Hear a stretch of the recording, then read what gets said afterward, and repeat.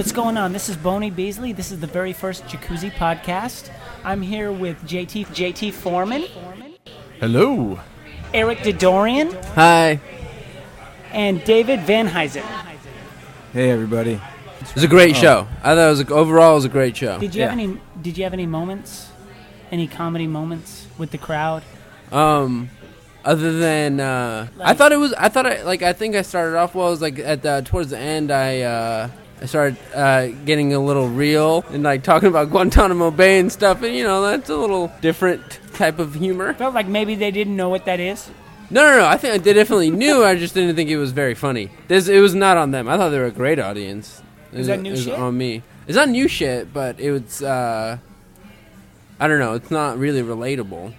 Because it's like it didn't hit tonight. Yeah, and also like I tell a lot of made up stories, and then mixing in like made up stories with like actual stories, like I feel like kind of lessen the blow on the real stuff. Because like that's really true. I spent Christmas at Guantanamo Bay last year, but I wasn't a whittling prodigy. You weren't? I was not a whittling prodigy. A whittling prodigy. Oh man, I know. Well, I think my thinking is like there isn't really like a big laugh to be had in that Guantanamo bit. Like it's just kind of like it's more like a story. It's listeners. I was estranged from my mom for like the better part of my 20s. I'm going to be 29 in October, and just did not have a good relationship with my family for like pretty much like a decade. Hysterical. Already. Really funny stuff. And so I was like, I'm maturing now. I'm kind of getting to like a level where it's like that's ridiculous to not have like a relationship with your family when it isn't like there isn't any like really big. It's just kind of like regular family bullshit. Yeah. And then so I was like, well, maybe I should reconcile with my family. I haven't spent Christmas with them in a long time.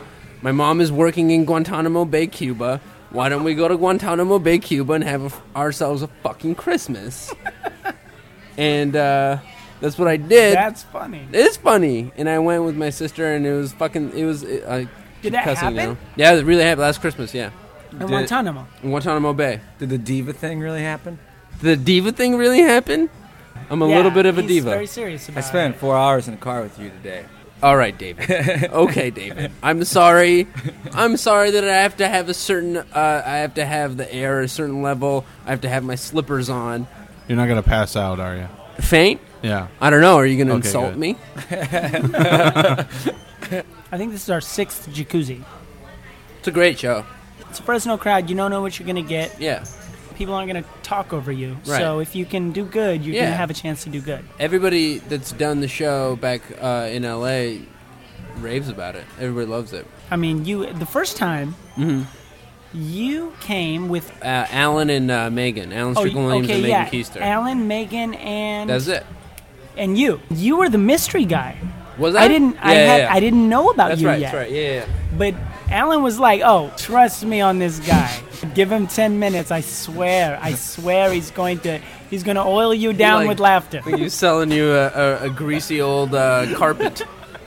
And then you ran on the light. Oh, I know. You fucking I just didn't see it, man. On the light. I just didn't see it at all. I still feel really, really bad about that. Don't feel bad. JT, explain to the people listening what running the light means for a comedy show. Well, the comedy show was supposed to go a certain amount of time, and of course the promoter sets that amount of time, sometimes based on constraints like you can't have a bar open after a certain hour or whatever the reason is. So if you have multiple comics in one show, then you say, okay, well, this person's going to do 10 minutes, this person's going to do 15, this person's going to do 30. And so they'll shine a light at the person on stage a couple minutes before their time ends, so they know to wrap it up and finish. That way they're not running into someone else's time. Because, a lot of comedians, they know, okay, I do this joke, that's 10 minutes. And if you take some of their time and now they have to do less, now on the fly they've got to rewrite their entire act to fit because you ran the light. That's what that's why I felt so bad about it. It was like on like 2 levels. Like one, because it's just like a dick maneuver to do for a person running the show. Like Boney was like running the show. I think, and then Alan was going on after me, and I felt really bad. It's like but honestly, it's like I haven't been doing comedy for very long, and that was one of probably one of the best sets I've ever had, and I felt so good that I literally felt like I'd been doing 15 minutes. And I had no idea what time it was. and I couldn't really tell if he had lit me. I know what that feels like. Oh, man. Well, see, this is a difficulty that we as a comedian run into is if for whatever reason our jokes are really hitting. Yeah. Like, a joke can take 15 seconds if no one laughs at it, and Right. it could take a minute and a half if for some reason they love it and you get a long applause break. Yeah. So I remember an interview with Jeff Foxworthy. He was talking about the first time he was on Johnny Carson, and one of his first jokes, he got like a 30-second applause break on it. He wasn't expecting that, and now he's supposed to do exactly 7 minutes because that's on Right. TV. You got to hit the right time. And now he's while he's on stage on national TV, he's rewriting his set to figure out what to drop. I heard the story was Richard Lewis was on Johnny Carson, and he was like working on this bit that was because you get 6 minutes. That's what you get national television, Okay, 6. late night. Richard Lewis was working on this bit, and it's like, and they kept on asking him to cut it down, and he's like, well, if I cut it down to 7 minutes, it's not going to make any sense. So he was talking about how he had a choice. He could cut it down, and it would not make sense, or he could just do it on Johnny Carson, and I think he went like 2 or 3 minutes over, and that's what he did. How did he do? It went great. It went great. He said, liked it? I mean, like the crowd loved it, and everybody else, like the producers, I don't think liked it, but I think Carson respected him for not backing down and staying true to his bit. Okay. That's what the end of the story was. Did he invite him over to the couch? Because that's the indicator He with did. Carson, right? Yeah. A comic who really killed got Right. invited over to the couch for a little interview. Yeah. It's like in basketball, if like the scrub on the team like chucks up like an awful shot for like no reason, and it goes in, and it's like everything's fine. But like had he missed it, he probably would have That's like. basically my whole basketball career in a nutshell right there. You played basketball? Yeah. I did What, too. high school basketball? Yep. Okay. Me too. What was your greatest moment in high school basketball, David? My greatest moment in basketball wasn't in high school. It was actually in 6th grade. And what it was is there's this moment in a basketball game which I think is the best moment when a person puts up a shot and it gets stuck in between the glass and the rim. The worst moment. No, it's such an amazing thing. I always have loved it.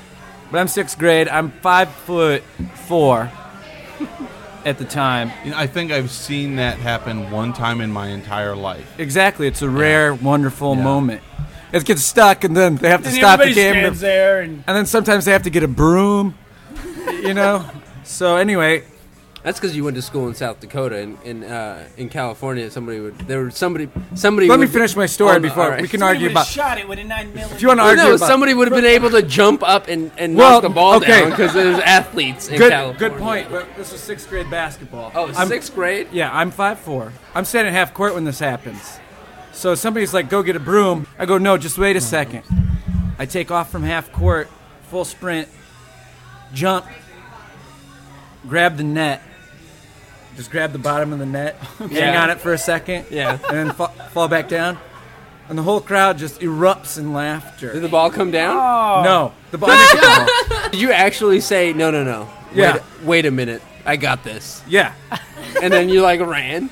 I knew what I was doing the whole time. I knew I had no shot, but The fact that it You didn't work almost has did it, nothing man. to do with I you. got- knew did what it. you were doing. then I got subbed out, and then I got yelled at. How did they get the ball down, actually? Broom. That'd probably be my greatest moment. Eric, you're not off the hook.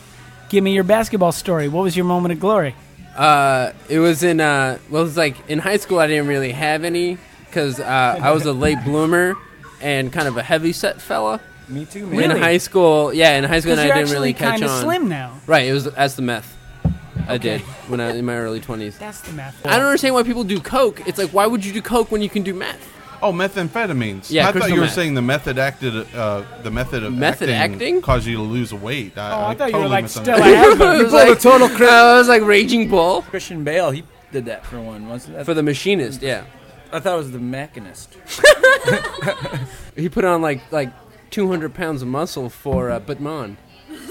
That was the next movie that he did after the machinist was Batman. See, I thought it was Bootman. I like to steal my girlfriend's Netflix, my ex-girlfriend's Netflix, and watch it on my telephone, like some sort of like futuristic hobo. The iPhone gets so cheap that a hobo has it in the future. Exactly. That's what that means? No, but there's this homeless dude who in Pomona, where I grew up, he would always hang out at the train station, and he had one of those like personal DVD players. And he was definitely homeless. Like he'd like lived at the train station. And one time I watched Transporter over his shoulder at the train station, waiting for the train. I watched this. I watched the whole movie. Yeah, no. I mean, not the whole movie. Like a good chunk of it. And he had headphones on. He had headphones too. That'd be a pretty good charity. Like, okay, here's the question: you watched the Transporter over his shoulder. Uh-huh. Now, did you give him $1, and did he then send 50 cents to the studio for their share of the? You kind of pirated that movie. He was a pirate hobo. Really? I told You you pirated that movie. I've pirated a lot He of might have shit. bought the DVD. You pirated. I've watched a lot of shit over people's shoulders on buses in my life. Okay, there was something I wanted to get into that was serious before the podcast. What's that, Boney? Any city you go to, there is a comedy scene there of people who Yeah. love stand-up. There are comics who are working there. If you're a comic that gets a little bit of success and moves on to other scenes, what do you owe to the comedy scene? Well, LA's different because it's so big that they're two pretty distinctive. You guys say about clubs, like we don't even like the idea of like the comedy clubs in LA is like it's just too like foreign to me. Like I don't even think about the Improv or the Comedy Store or the Factory. Like I don't. LA is so big. There's so much comedy in LA that there's like a sub scene where there's like people like our friends that we know that put on their own shows. Like Dave Ross who's done the show. Holy Fuck. Yeah, which Holy is a Fuck great is like show. one of the biggest. It's really cool, and it's like and they're super unique. Like our friend Barbara, who's done the show before in She was Fresno. here last month. Yeah, she was here last month. She runs a show in her living room. That's like that's for my money the best time I've ever had on stage was at this show that she ran in her living room. And it was like in the LA Times. She put her address in the LA Times. Barbara Gray doesn't give a fuck. She's one of the she's one of the funniest people in LA, I think. Yeah, she's ridiculous. Dave too. I concur. Yeah, Barbara's just incredible, and she runs 2 shows. So there's like all these shows like happening in LA. But the crux of that is like open mic. There's several open mics you can go to every single day of the week. Like in LA, no matter what, you can get up if you want to. So like it's on you. I like to think, well, I just had an open mic and a show that I ran. Both those like kind of imploded. Well, not imploded. I think they just failed. Like our show, Rest in Peace, and our open mic because of I think not enough support. Like, but also like a show, you have to like push it for anyone to ever come. You got to be so committed to it, like it's a full-time dude, job. there are so many shows like on Your show was up against Every laundromat has a show in LA. 2 other a shows. comedy show. Like, literally in laundromats in LA. But like yeah, like our show was on a Thursday, and like Thursday for some reason it's like a hot comedy night in LA. And there like a couple of weeks ago there were like 9 shows, 10 shows on the one night of like all these comedians. Like who's gonna go to these shows? It's like they can only go to like so many shows a night, and they're not gonna come to our They're show. getting up, going to shows. Yeah. It's a lot. It's really hard, man. LA is like, I think about this a lot. It's like I would be a completely different comedian had I started somewhere different. Even like a scene that isn't like a little bit small, like a scene like San Francisco. You know, like when I first started doing comedy when I was living in Seattle, this Giggles Comedy Club had 2 open mics a week. Comedy Underground I had hear 2 great open mics things a week. about that club, actually. Yeah, well, Giggles is now closed and it's Jiggles Strip Club. They didn't even change the sign. Kind of like Furniture City. That's sad. Oh, is there furniture? They took the mic stand, turned it into a pole, and off they go. No, I don't know if that's actually true. Wait, can we just talk about But- Furniture City for a second? In Fresno, Furniture In City. Fresno, you clearly used to be a circuit city, The city is the same lettering. and Yeah. now it's a furniture city. Yeah. Yes. That can't be real. That can't be Didn't right. change the That sign. cannot work. Didn't They change the added building. more light. Wait, I haven't seen this. They by took the the way. circuit out. They put a furniture It is in. it clearly used to be a circuit city. Now it is a furniture city. But it's got the same Yes. lettering. Because can it be both? Furniture Can't it and be- circuit? Can it be both? I don't think so. I've never been Can't- to a place where you could buy a sofa and a DVD with 2 movies on one disc before. I know. I can. You can? Guantanamo Bay, Cuba. Boom! Oh. Zinga! And that's a callback. That's a callback, but also as a truism. There was like one. All right, I don't want to talk about. There's like one store, like one huge store where I bought produce and also Stacey Adams' blue suede shoes. Stacey Adams. But could you buy a sofa there? Stacey Adams. Okay. And a television. We got way off. I like what's happening. No, I wanted to go further. You were talking about earlier is like these like small town like fledgling comedy scenes, man, and that's something that I think about all the time. It's like these like big cities like New York, Chicago, and LA are like the big three giants of like comedy, I think. And then like below that, Seattle, Houston, and like Houston, where like Bill Hicks started in Houston. It's just like I just watched his documentary. It was American Outlaw. In this documentary, there's like footage of him 15 years old in this like comedy club, like late night, 2 o'clock in the morning, Houston, Texas, 15 years old, just murdering people. Murdering this guy. And like it's so good. And like it was so like it's so humbling. Like 'cause I started like pretty late in the game. Like I was 27 when I started. I've only been doing it for about a year. And then seeing some kid who's like 15 and just like that like spirit of like he had to do it, you know? Like, and I felt like when I started, like I felt like I had to do it too. Like I was 26 when I started. Yeah. I was 25. You, JT? First time I ever performed, I was 26. I was 12 when I knew I wanted to be a comedian. I watched Bill Cosby himself. The best thing about LA is that it's so big and there's so many comedians that it does have that kind of like small town fledgling scene that is kind of like a response to the big club scene. There's like that notion where it's like there's like a big rift between like alternative comics and like club comics. I think you just hit it. Because I think that's what happened here in Fresno. Yeah. I feel like what's happened is a small version of the dichotomy that happens in bigger cities. And that's that my show is a answer to the shows that are done in Fresno and the rest of the scene. I did not mean it to be that, but... Which is what Dave is doing now, I attracted people who were... It's not like the other shit isn't funny. Right. It's funny, but I don't like it. What? I don't know. I can't even name it. But it's the shit that you already heard through the 90s. So and it's good work. I completely agree with you. It's like, good work and it's great comedy, but it's not my thing. It's the same old shit, man. And the Jacuzzi is the guys... And it's always dudes, too. It's like a bunch of dudes. It's the guys I see who I think are funny, and I don't feel like apologizing because I don't book the other guys. Well, you don't owe an apology to anybody. Do you think, well, you think because you bring people in from LA that upsets people? No, because everybody brings people from out of town, right? Like, yeah. Where are you from, Eric? Are you from LA? I grew up in Southern California. I lived in the Valley for the longest time, and then I was born in Lebanon.